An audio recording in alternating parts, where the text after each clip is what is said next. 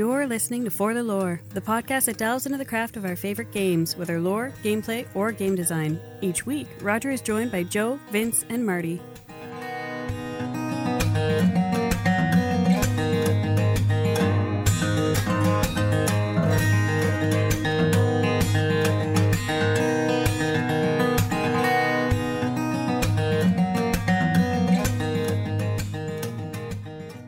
Developing a new campaign, at least for me, is equal parts exhilarating and terrifying. Creating stories, settings, characters, developing hooks and beats, all while making sure that the players have the space they need to tell their stories and have a good time. That's the part that's terrifying. The other part that's terrifying, making sure that your friends like the world you've built. Also, bills about new books, manuals, folios, codices, figs, and other services to play the damn game. That's also scary. But we're not going to worry about that because tonight we're going to build a world and introduce some characters. The setting for this For the Lore campaign is the Ninth World of Numenera by Monte Cook Games. The basis of the game world is this. It's Earth 1 billion years in the future. The Earth has been home to or a part of at least 8 previous epic worlds. We are now at the start of the Ninth World, built on the remains of all those previous glorious interstellar, interdimensional, super science-y empires. And where we're going to start tonight is we're going to fine-tune the world that we're going to play in, create some rules for the house so that we know where we are going and we know where we should not go. And we're also going to introduce the characters that will be exploring this world. With that, y'all have any questions, comments, or vague misgivings about Numenera or the world that we're building? I don't know a damn thing about it, so. You already know how I feel about ciphers. The difference between ciphers and magic items in my head is nil. So we're just going to make there'll be artifacts, more artifacts than that. And the conceit that the character has to be cool, not the item has to be. James Bond isn't cool because he has a pen that's also a laser. James Bond is cool because James Bond is cool. And that's that's what I want to make sure that we get across. Well, if there are no other concerns, what we're going to do is fine-tune this world that we're going to build by coming up with one sentence that we can all roughly agree to, wherein we agree of the kind of world that we want to. If you're following along, this is slide 2 in the microscope thing. But basically, we're all going to agree on what we're going to play in. Some examples that I have written, you see the rise and fall of a steampunk empire. Gotham City needs a new Batman after Terry McGinnis has been killed or is missing. That one. I want to do that one. Well, we can totally have a Terry McGinnis stand-in Batman Beyond in the Ninth World. It'll be weird. The thing is, we're going to modify our sentence. The sentence starts with the phrase, in the Ninth World. So what kind of game do you guys want to play in the Ninth World? Are you looking for politics? Are you looking for dungeon crawls? Are you looking for Kevin's descendants struggling to rise against the empire of Sir Reginald the Eternal? I have a quick question. You keep Sure. saying the Ninth World.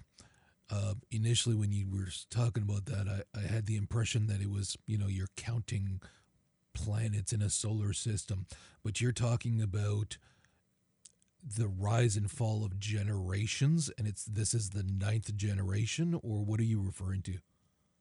So the Ninth World, in Numenera terms, the world means what part Earth played in one of these 8 previous gigantic empires or kingdoms or interstellar, interdimensional sorts of civilizations. So think of it like we are looking at where this game begins in terms of the rise of a new, eventually could become very powerful empire or world, like the center of a civilization. A civilization that is so super sciencey that it's practically magic. Does that make more sense? It's not like, yes, it's generations, but like it's more civilizations. Hundreds of millions of years. The rise and fall of various civilizations that have tried to come up on Earth, essentially. Yeah, and some Right. have come up, some just used Earth, some conquered Earth, sometimes Earth conquered others, sometimes Earth ripped a hole through space-time and destroyed everything. We don't have to worry about any of those things because what we're doing is playing around with like what was left over. Right. So like when the civilization that built the space station on the moon died, all the people are gone, most of their knowledge is gone, but their stuff remains. Okay. So we can make this game as epic or as personal as we want. We could make it more high fantasy, we'll get to like how we're going to address magic. But like, what kind of how do you want to end the sentence? In the ninth world. Well, I think first we'd have to decide whether we're doing real magic or an electronics kind of civilization, or what are we doing? We could totally jump to that. Instead of starting with the kind of world, we will now jump to a different section. Sorry, I didn't mean to change the way you're doing this. I just assumed if we can establish that, that'll help us figure out how the kind of world that it is, because clearly a world that wherein magic actually exists would look far different than a world where it's electronically far more advanced. Not I should say necessarily. technologically. Not necessarily. I mean, what is the line that, magic is just technology that's efficiently understood or whatever? But my point is just, again, we can warp it to whatever we want, but if you guys want a world wherein actual magic exists versus far more advanced technology, then those are two different things. So don't worry about jumping ahead, because that's not a problem. What we'll do is we will set limitations and open doors to what we actually want to play this way instead. And maybe that'll help jog a story for everybody that they want to play. Also keep in mind that this is tailor built for you and your characters. So just because it's tailor built doesn't mean it's going to be, easy for them. It just means it will be a story that incorporates them. So more to Roger's point, because if I'm not mistaken, I'm the only character in the group that has any sort of magical ability, and I've completely reflavored all of the D&D magic to be technology based. Cool. So what we're all going to do then is just take turns saying things that we want and things that we're saying no to. If you say so, the only rule to this section of gameplay is you can't pick something that's going to make everybody feel miserable. So, if one person's really got their heart set on no magic, but somebody has their heart set on totally magic, we're going to have to figure out a solution. But just be courteous to everybody else. So let's discuss this. Like, everybody just take a turn saying one thing they want to add to this world or one thing they want to remove. You can, we'll come to we'll clean up this list as we get closer to being done. But just everybody take a turn saying, like, we want magic, we don't want magic, we want guns, we don't want guns. Dragons are totally real, dragons are totally fake. We don't want romance, totally want romance, that type of stuff. Well, I guess I'll start. I would like actual in-game locations relevant to previous empires. I'll actually go second. I think I would like there to be some places that does have lush vegetation, something foresty that isn't fully industrial. You got it. So actual built on previous empires and a lush vegetation. And that's great. This helps me narrow a ton of my ideas down. Joe, Raj, what are you guys thinking? I'm indifferent. I don't have any specific wants or dislikes. You got it. I like the idea of what both Vince and Ali are saying, because it kind of works in with my character in terms of being a scavenger kind of thing. So if he's going into these older civilizations looking for technology that is more advanced or different than what we have on this planet, with the goal of be it space travel or whatever, then I kind of dig that. Is there anything you guys do not want to see? For example, no lightsabers. Well, I assume that's kind of like we're not ripping on other franchises, are we?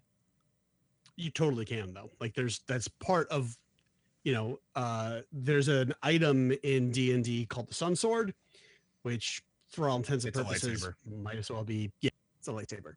So the joy is repackaging your favorite shit. And what we're doing now is saying like, yeah, that stuff is cool, but we don't want this in this game. I think while perhaps alien influences on culture are fine, I would like it to stay on Earth. So no extraterrestrial locations. So Earth only locations. But aren't the other civilizations that we're going to be digging up and such, aren't they based on aliens that came to Earth? As I said, I'm okay with like the civilization influences. I just don't want there to be okay, we get on a spaceship chap. Gotcha. Okay. All right. Well, that throws the literal wrench into what I was thinking. No. Like, if you have an idea, I'm open to it. I was just throwing something out there to break the. Well, that's fine. Could we slim it down to be like, because you don't like there are civilizations that didn't need spaceships to go where they wanted to go.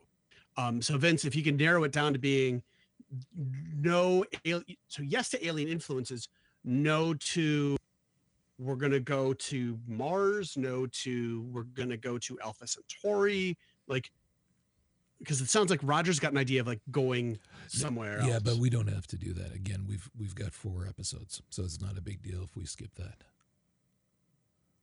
So I'm all right with what he said. Okay, so no off-world. Can we do it though so that my character is trying to, but never actually gets there? That way his goal still remains. It's just we know it's a failure because he's not actually getting off. Or I would even go so far as to say, like, in the first act, like in the first 4 episodes, keep it on Earth, with the possibility of venturing out in the future if that's something you would like to. I think that's agreeable. Is that okay for everybody else? Yeah. I'm good with that. Okay. Sure. So yes to alien influences, no to off-worlding in the first act. Perfect. Allie, anything else you want to add or take away from the setting as a whole? Can we have extraterrestrial pets, or if we find one, can we take it with us as a pet or a pet? Pets or like as a mount, did you say? No, like if we accidentally upon our travels find an alien sentient animal, and I think it's cute enough, can we take it with us? So what I'm hearing is sentient extraterrestrials as pets are in the yes column. Yeah, they could be little. I just wanted to know, because I believe I have proficiency in animal handling. I would like to pick up a pet along the way if it happens, if the opportunity presents itself. I just didn't know if anybody had any no's or nays. So a good example of a no would be like, yes, sentient animal, or like, yes, extraterrestrials as pets, or extraterrestrial pets, but no talking dogs. So we could split the difference that way. Like some people don't like talking animals. That's fine. I can agree with that. It's just like pure asking. That's all.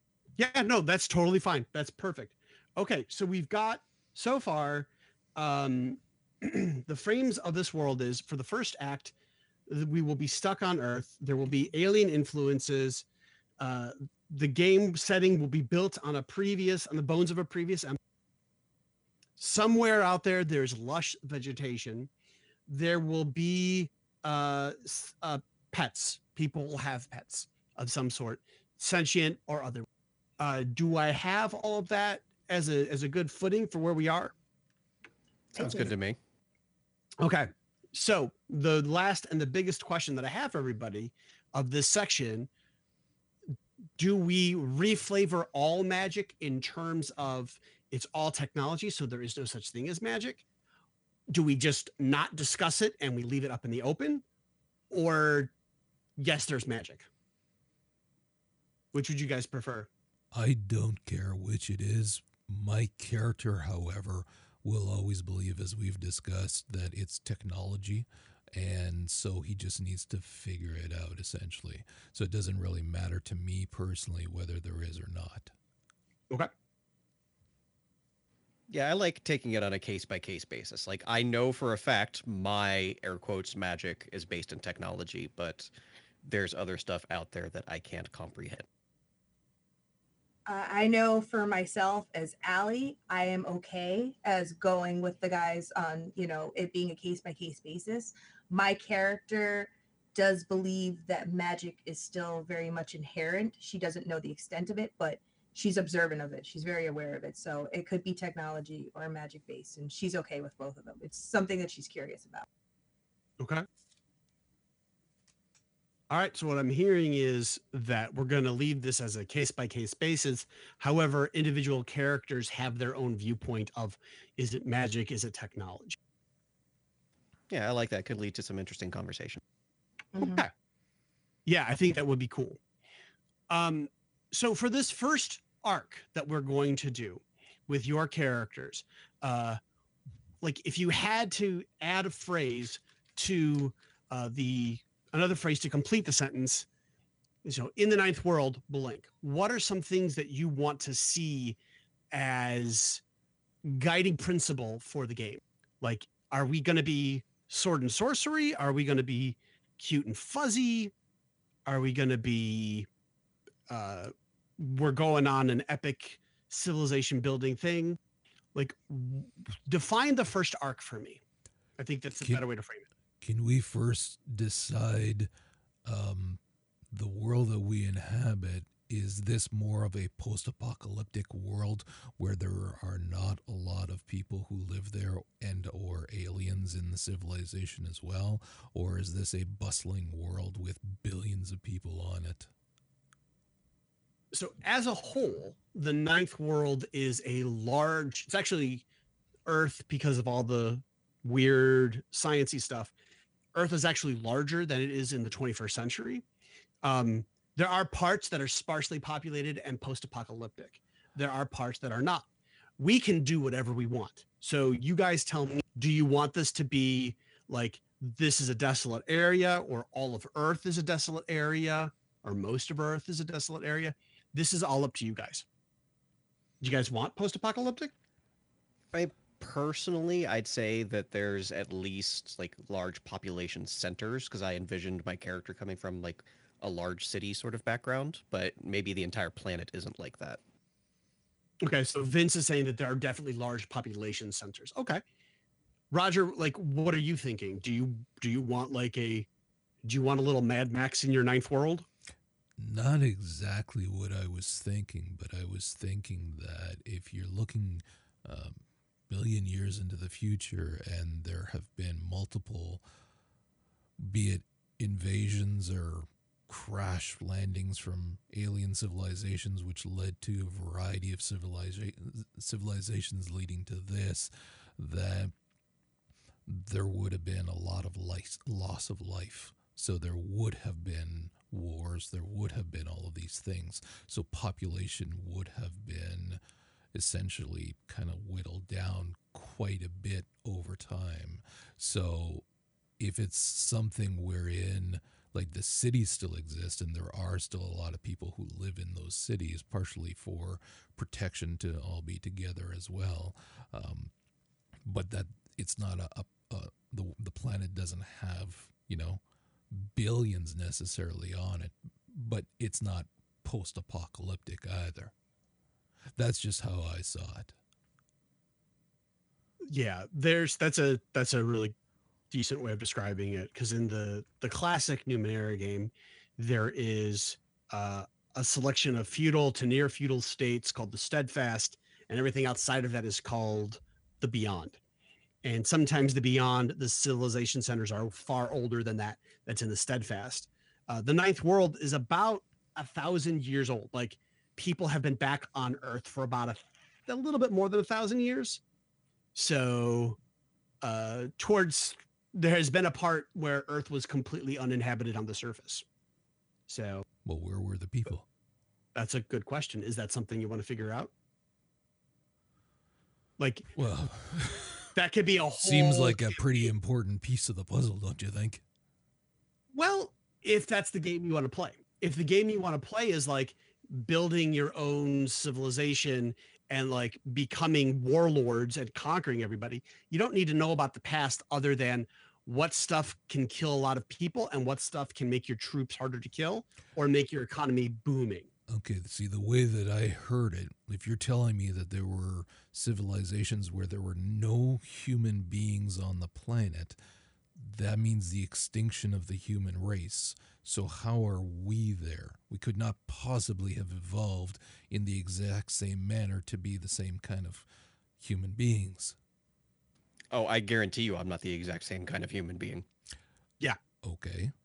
So, but in this example, I am. The character that we created, I'm human with like technological advancements kind of things, implants, whatever you want to call it. But I'm still human. So if humans weren't on Earth, are we just imagining they were taken away?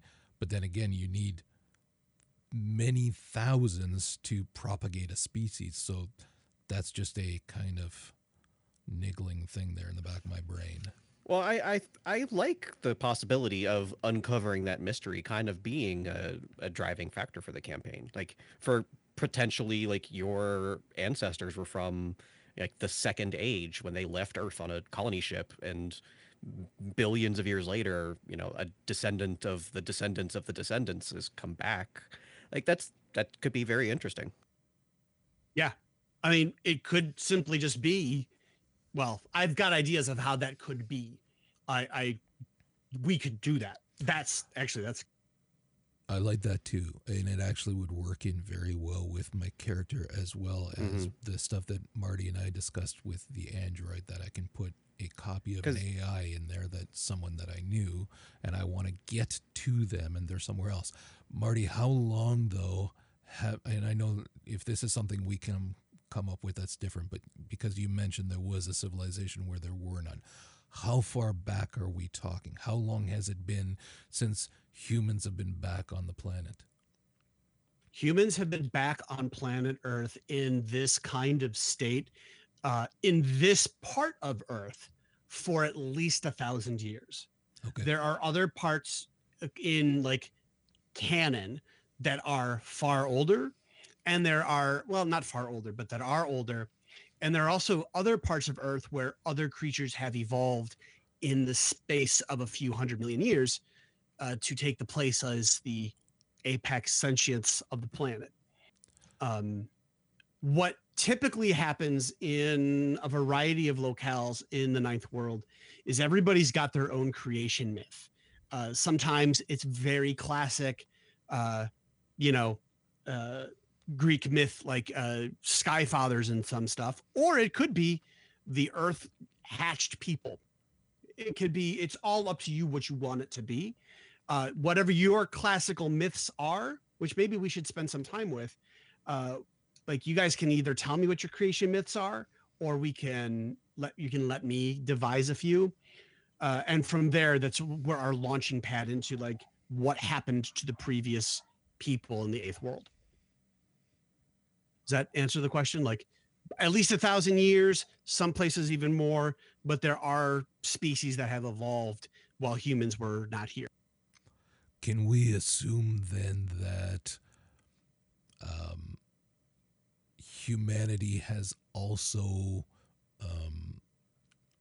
not started up, but established themselves in other places as well, on other planets? So if they were taken off of the planet, then perhaps they landed in different areas, and because we produce so much and we're a virus on wherever we go, then it stands to reason that there'd be colonies in other places as well. it is safe to assume that off-world civilizations exist, whether or not they're still the same species as people. That's a totally different subject. But yes, there are in canon, there are a whole bunch of others, and we can use them however you guys want to use them or not use them. Like, for instance, in these next 3 games, we're not going to explore them, but there will be threads to lead to how to get there in these next 3 games. Well, for my character, it doesn't even have to be something where we address it, but it would definitely be in his backstory that's his motivation to get essentially a ship built so that he can go out and try to find some of these other civilizations because he's had it with Earth. Your character's done with Earth. I love it. Done with this shit. See, and the exact opposite, my character is not done with Earth because he's more interested in those previous civilizations from a historical aspect. So he wants to go towards that. So we have very similar interests, but completely opposite endpoints for our goals.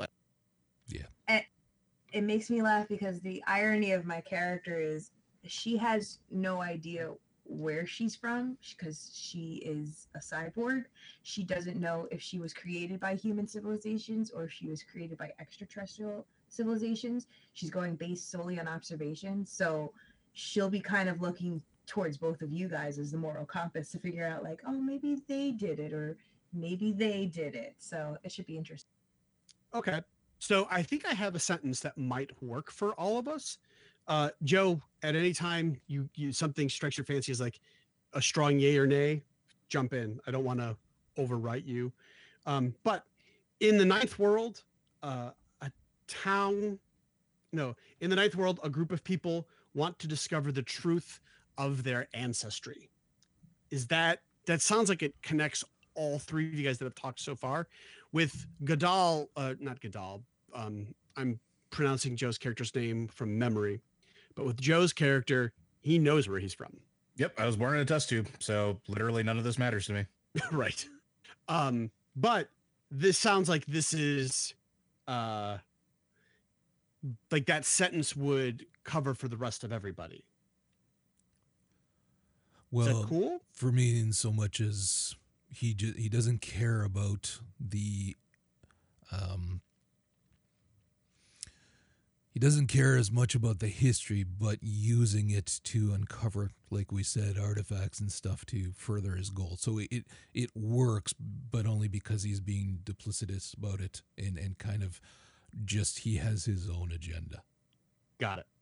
So that sentence works. I will tweak it a little bit, but from now, it seems like there's a town where people are really concerned about the history of the Ninth World and where they actually came from. So the game world that we have now built is set in Numenera, is set in a classic Numenera setting. We are going to build a town that is built on the ruins of a previous civilization, and a majority of the people in the town, the whole industry is set about like history, like what happened. And it sounds, for a variety of reasons, all of you characters are connected in that way, shape, or form to see what did happen in a previous age. Some of you guys are doing it because you want to get the fuck away. Some of you are doing it because you are curious about your people. And some of you are doing it because I think that last one actually covers both Allie and Vince. And some of you are doing it just because you're going along for the ride, or maybe you were told to. We'll figure that part out, Joe. Making sure that I have that right before we move on. Sounds good to me. Okay. I also I wrote some prelude questions, which is a way for characters for players to get a handle on their characters before we start play in deep, just so you get a good feel for your character. And so, Marty, all I see is a page full of tildes. Yeah, that's because tilde is my push to talk. I'll keep moving. Okay. I have a question, one prelude question for everybody. Allie, you answered all the preludes, but there is a new question, and we kind of just had this exchange on Twitter.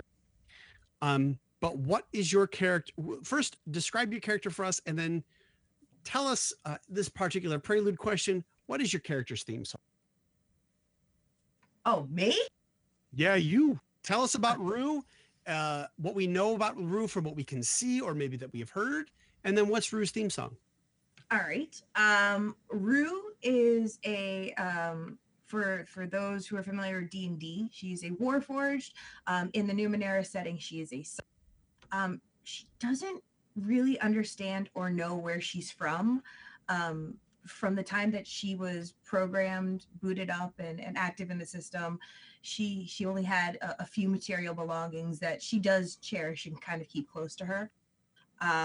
She has these deck of cards that they're holographic in a sense. They're almost crystalline, very like transparent and see-through, but they show many like active scenes of a lush and wild foresty area, and it's something that has always piqued her interest. She always wondered, maybe, she could one day see a world like that, because she's only ever been familiar with, industrial places and busy hubbubs and cities and, desert, most icy kind of climates. That's all she's ever really seen. So she's kind of fascinated with that stuff.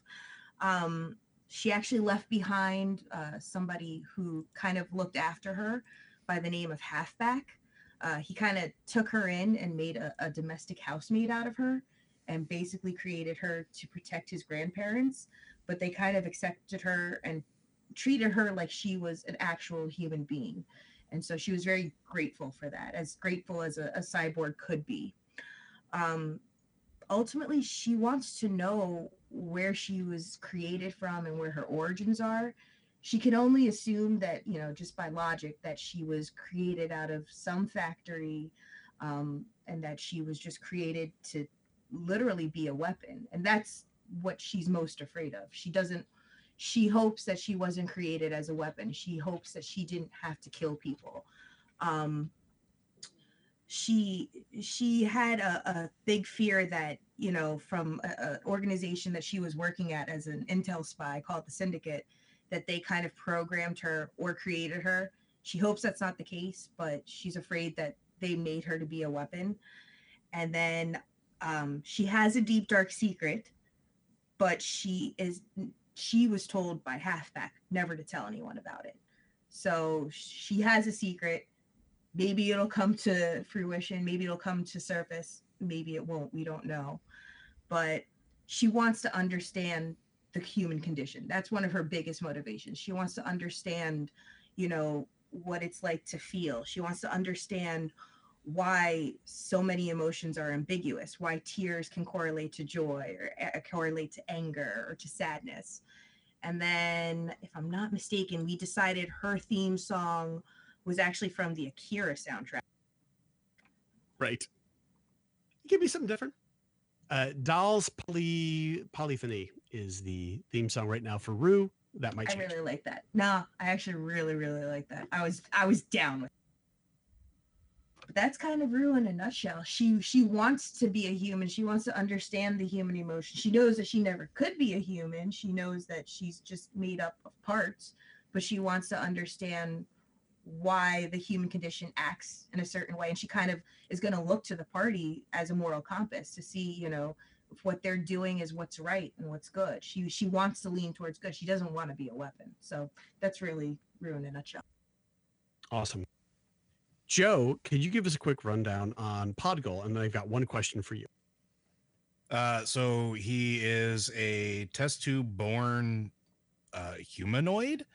Since gnomes really don't exist in this world, he's about 3.5 feet tall, mostly bald except for a strip of hair down the center of his skull that that grows just fine. So he's kind of got like a natural mohawk thing going on. He's kind of excited about everything just because everything is sort of new to him. He was part of a test tube superhero super soldier program that he was going to be 4-H'd, but the doctor didn't want to destroy him, so he just kind of kept him as if he was his kid, until one day the doctor stopped showing up to give him food, and so Podgold decided to go wander off, and sort of found his way off into the great wide world. He sometimes gets really, really frustrated with things and becomes a raging little monster, but otherwise he's pretty content to just like poke at things and see how things work and gnaw on things to find out what's edible and what's not. And if you had to have a theme song, it's "Animals Don't Let Me Be Misunderstood." That is so good. That's genius. That's genius. I love it.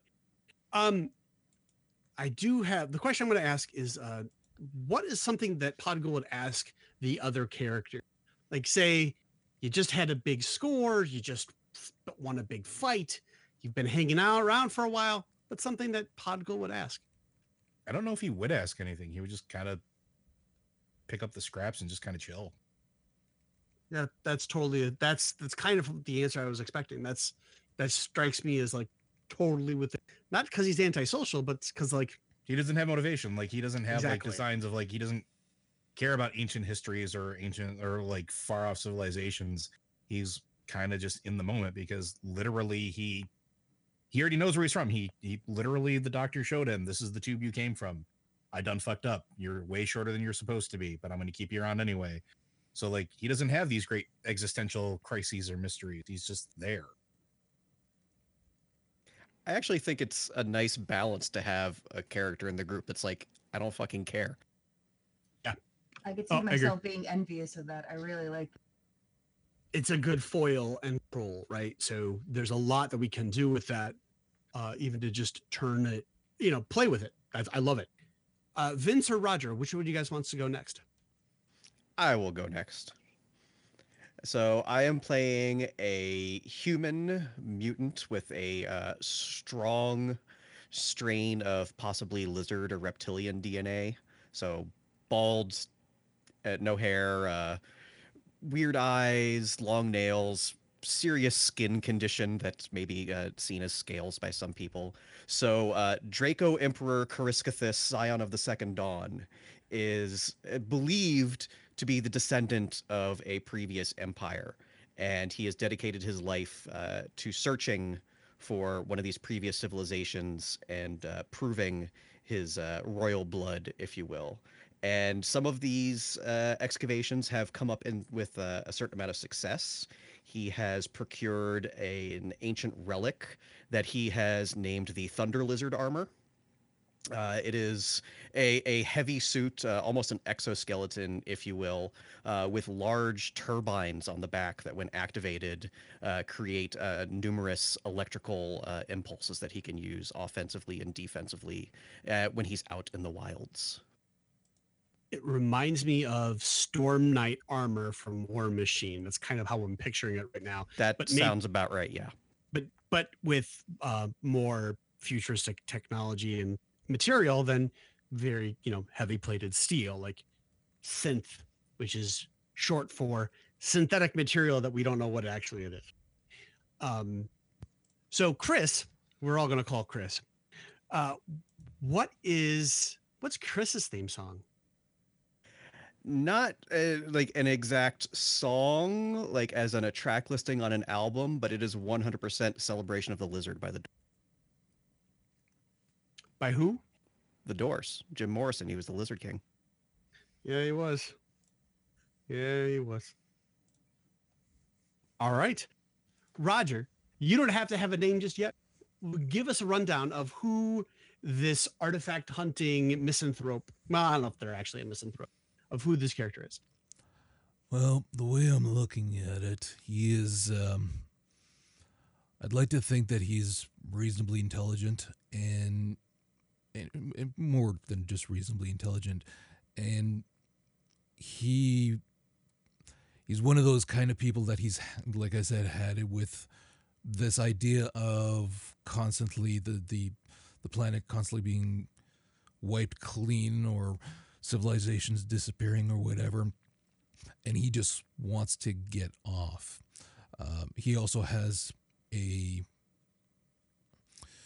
not an ulterior motive, but that idea of he's secretly also building that ship and he wants to get out and go look for where civilization may have taken root elsewhere and hope for something better there.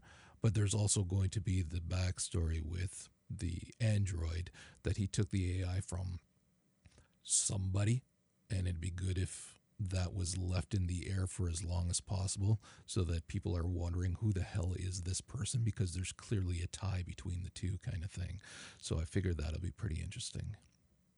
Sounds like to me that who that AI is your deep secret. Not necessarily a deep secret, but it's going to be obvious that this is not just an android to my character, that he treats this android very much like he would the actual person that it was. Did we lose Marty? Sorry about that. I was nodding vigorously and pulled the cable right out of the back of my headphones. So good times. So how did this character come to the realization that the only way to survive or to thrive in this life is to get the fuck off of Earth? I don't know that I would say that it is to survive.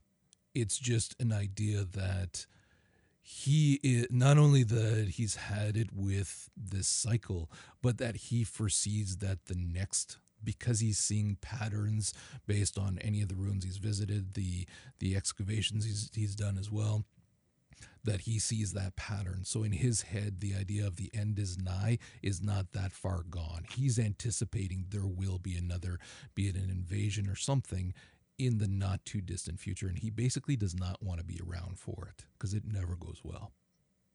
Oh, that's good. So we have a person that wants to get away before the cycle starts over. We've got... And there's one that might be starting the next cycle. Right. We've got another that is looking to see what is the human condition. So the human condition as explained to by Chris, the Lizard Prince, Roger's character, right now I have it in my head that they're a jolly misanthrope, kind of like, what's his name? Val Kilmer's character from that's one of that science movie that he was in, like where there's a laser in the plane. I don't, whatever. He ain't going to be all that jolly. Okay. So just a misanthrope. And we've got Podigal, who's like, I know what I'm doing. I'm just doing it. Like very much as bon vivant as a barbarian can get, it feels like. And we have the city. Now give me an idea. How big is this? And I want to keep it clear that I don't know how much time we have left, but where is this city? Is it cold? Was temperate? The ninth world is, the maps are up there somewhere in the table of contents I put together, but it looks a lot like a star, with all sorts of weather patterns throughout it all. I'm going to ask for a conceit that it is relatively like either on a river or a tidal delta of some sort, like it's near water, if that's okay with you guys. Fine with me. Yeah, sure. Sure. Mm-hmm. Okay. And is this like a free city, a city that's like, it doesn't owe allegiance to the kingdom that it's technically in? Is it the capital of one of these nations? Is it a waypoint in a very desolate part of the world? Like, what do you guys see as this being? I think where whatever its like, larger role is, I think one of its many functions is as a trade hub amongst, like, say, antiquities dealers, air quotes, because I have a feeling Roger's character probably bought some of the shit I sold. Sounds fair. Okay. Well, my character is going to be involved with the underground market as well for technology and whatnot. So yeah, it's exactly what I was saying. Some of the stuff I dug up and didn't know what it was, I sold to somebody who figured it out and put it in. You got a hold of it at some. Yeah, works perfectly for the two of us. I'd imagine this location is also like a transportation hub or like a middle point between maybe two bigger cities. So it does have a good sense of population. I don't think it's desolate, but I feel like it's the midway point getting from, two major, I don't know, capitals or something. It's just what I have in my mind. No, that's good. I like it. Strikes me as like, a waypoint between, say, Milwaukee and Chicago, or far enough away from like the center of civilization that Roger's black market can kind of thrive. That's good. I will let you guys know if this is in the Steadfast or the Beyond at our first set. But for now, what was the first job you guys did together, and how did it go? It sounds like this world is not necessarily bleak, but it isn't super pretty. How did you guys meet, and how did it pan out? Well, Vince already established how our characters can know each other, because I deal with stuff, and we can assume that his character is not bothered by dealing with an underground market either, so he would have heard about me. So we could have dealt together a few times. Hell, it could even be a type of agreement between the two of us, wherein he sells me his technology that I then tinker with, and then any artifacts that I come across that are more from a historical standpoint, I sell to him. So you guys have an economic relationship that is, it sounds like, pretty solid. You're buying and selling from each other. You're both supplying each other with interesting items. But of this relationship, only Vince's character, Chris, is doing a lot of these exploits. So Vince, how do you go about hiring or finding Podgul and Rue? Like, let's work through the four of us to figure out how that connection formed. I actually can be the tie. Sorry to interrupt, Vince. I actually can be the tie with Allie, because if she's a cyborg, she may have needed parts at any time or help with tinkering and fixing something on her. And knowing that I have an android and all that technology, then she might have come to me to be helped, which would then tie her through me to Vince as well. I would go so far as to say, Roger, that she may have turned to you for parts, but she would not let you touch her for specific. Obviously, fine. Yeah. That would be the thing. For an underground dealer, she had the currency for it, and she was going to download some type of software program as to how to repair herself, but she wanted solely the parts from you. Right. And you wanted to tinker and be kind enough to repair her, but she wouldn't let you. And it kind of struck you as a bit suspicious. No problem.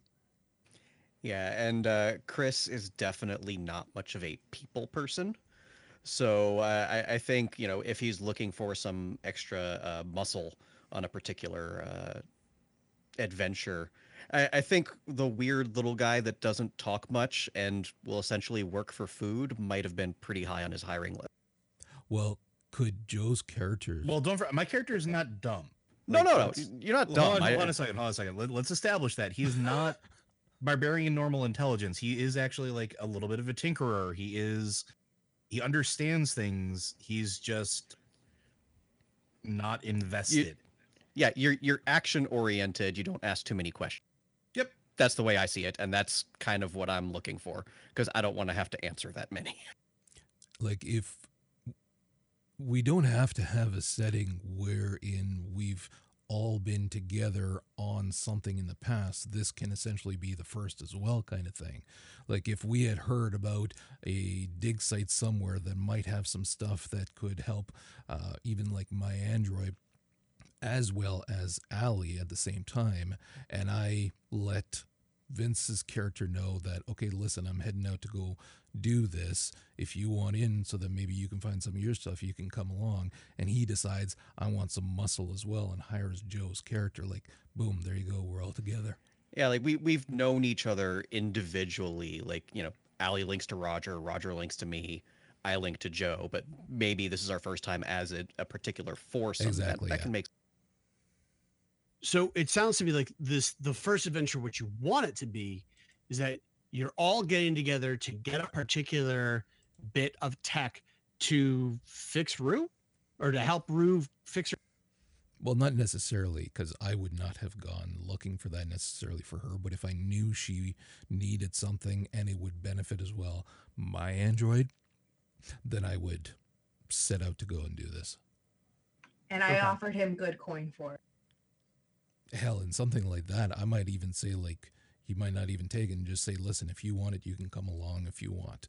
And boom, there's your invite again. Yeah.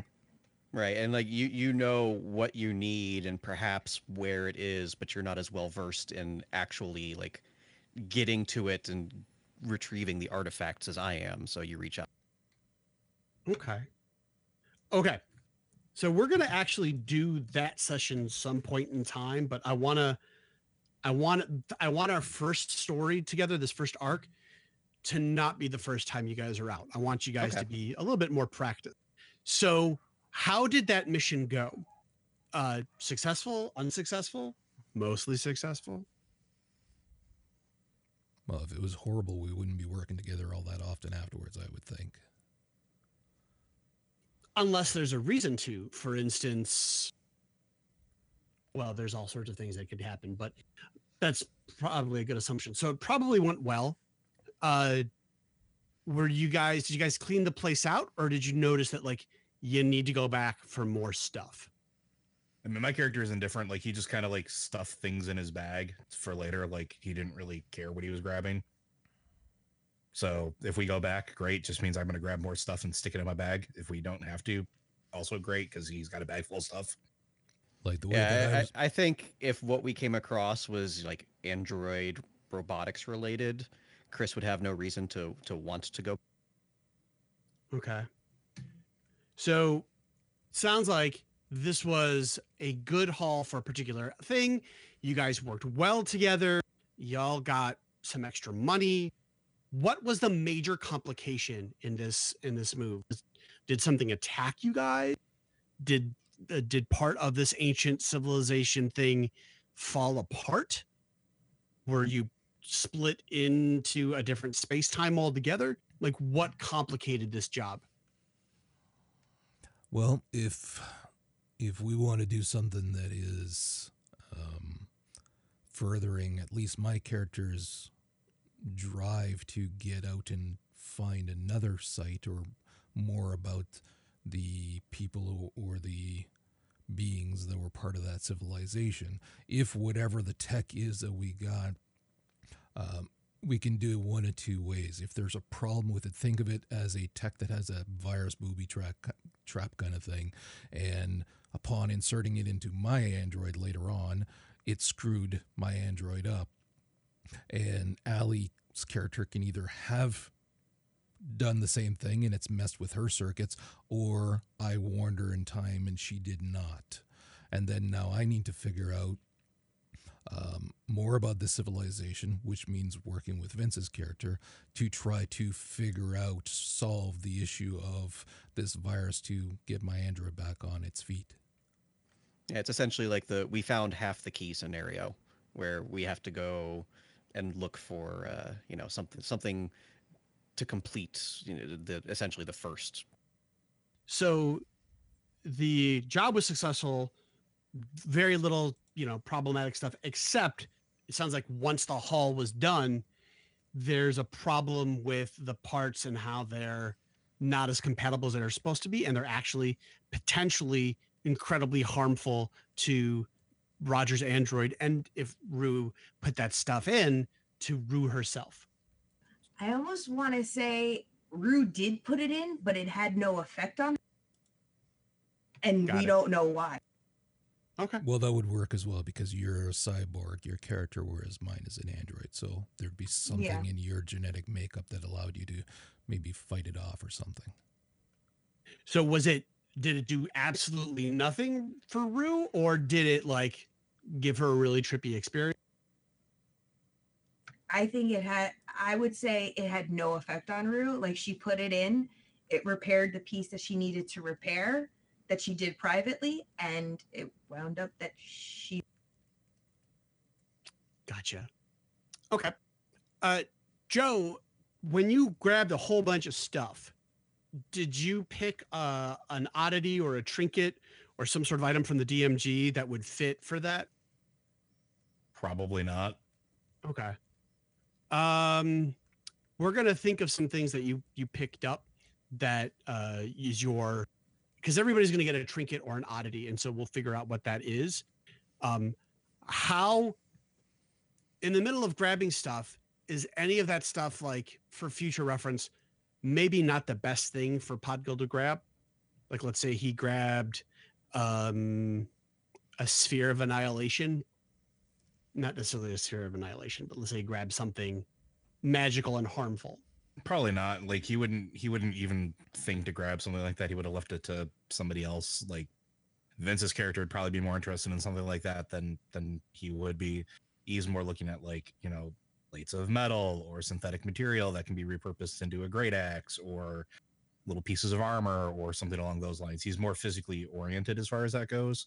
So like, even if he saw something that was like, oh, this is a big glowy rock, he'd be like, yeah, whatever. This thing looks sturdy over here. I'm gonna go pick up this thing instead.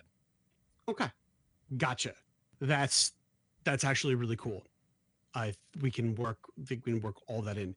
So the first adventure that you guys have together that leads to the idea that maybe working together would be very profitable, not just in terms of money, but also in terms of advancing your goals. As a crew, you worked well together. We're going to start maybe a couple weeks later, maybe a couple days later in this adventure. This dungeon crawl that you guys did was enough to take you from first to third. And it sounds like you avoided the traps. There were no strange monsters, but I'm going to give you guys that boost for one primary reason. It has been a long ass time since I have crafted challenge ratings, and I want to make sure that when I throw something at you guys, I don't accidentally kill you, because that would be bad. And also, like, third level is a fun level to start at. So this was that good of a haul, and you guys learned that much about the world that, one, you've got compatriots now, two, you made a lot of money, and three, you're advancing your own goals, whether it's building or looking to build your own sorts of arms and armor out of this old world stuff. The fact that you are unaffected by android pieces from another empire, to the idea that your android is in danger because of previous artifacts, to the idea about how this particular set of ruins is impacting, or what role it played in your people's empire. Sounds like that's how I'm hearing and synthesizing everything you guys are saying. Would you guys Sounds agree good to that? me. Okay. So we will make sure that everyone gets leveled to third. We're going to start in the city, and I will have the name of the city by the next time that we hang out. If you guys have questions, comments, or vague misgivings about any of this stuff, or you want to throw a hook or a curveball at me, let me know. But so far, we have this version of Numenera. We are going to explore the history of the world, so we know to break the cycle or escape the cycle. We've got everyone who is a bon vivant, who's not, doesn't have like a super internal motivation, to people who have very deep personal connections that might at some point, lead to conflict between each other, which can happen. We will start next time with the adventure where we're going to move your goals forward in a cohesive way. Before we finish for tonight, is there any question or concern that you guys have, or you want to raise to the group about to me, about the world? It's going to be standard D&D rules, so that you don't have to worry about like Numenera challenge ratings or anything. It's going to be straight D&D, because that is a very good system for us to use and explain how the world works. The only thing that I would add is, if you're still tweaking as well and you want to have a little safety net for combat, my android can play as Robin did, essentially, and just be an extra character for us that can help in battle, but that because of the faulty tech in the android now, that it could also screw things up, or it could be a burden or not kind of thing, whichever way you want to use it to further combat. Oh God, is Gotcha. the android named Robin? No. That would have been funny though. You What? sound like Sir Reginald, Vince. I just want you to know that. There may have been certain influences, He was but the best of I us. promise he will not be that outgoing. I do want to know, Roger, what is the Android's theme song? Because it sounds like this Android has its own fully fleshed out personality. So if this personality was distilled into a track we could find today, what would that? I will have to get back to you on that. Actually, I had not Totally thought about fair. that, but yeah. It's Shipping Up to Boston by that band whose name I'm totally. If you can't remember Dropkick Murphys, I'm going to punch you through the internet.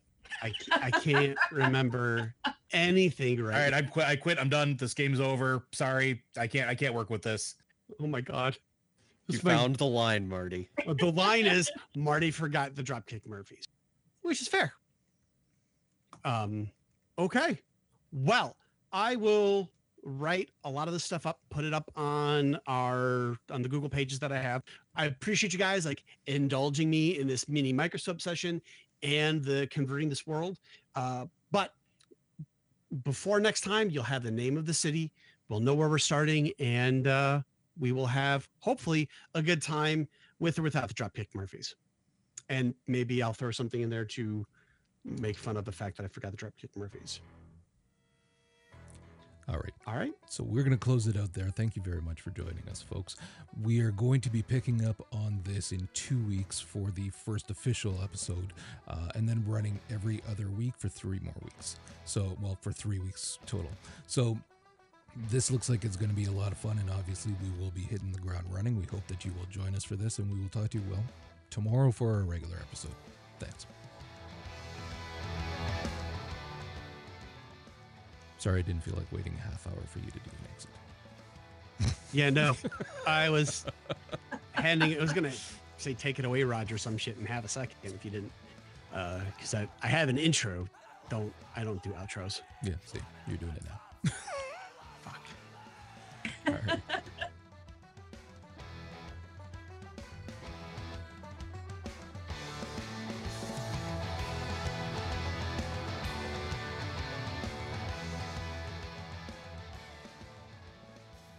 Thank you for listening to For the Lore. If you'd like to hear more from the guys, check out Popcorn Ronin with Roger and Vince, a movie, TV, and anime podcast, as well as Lore Watch, a Blizzard lore podcast co-starring Joe.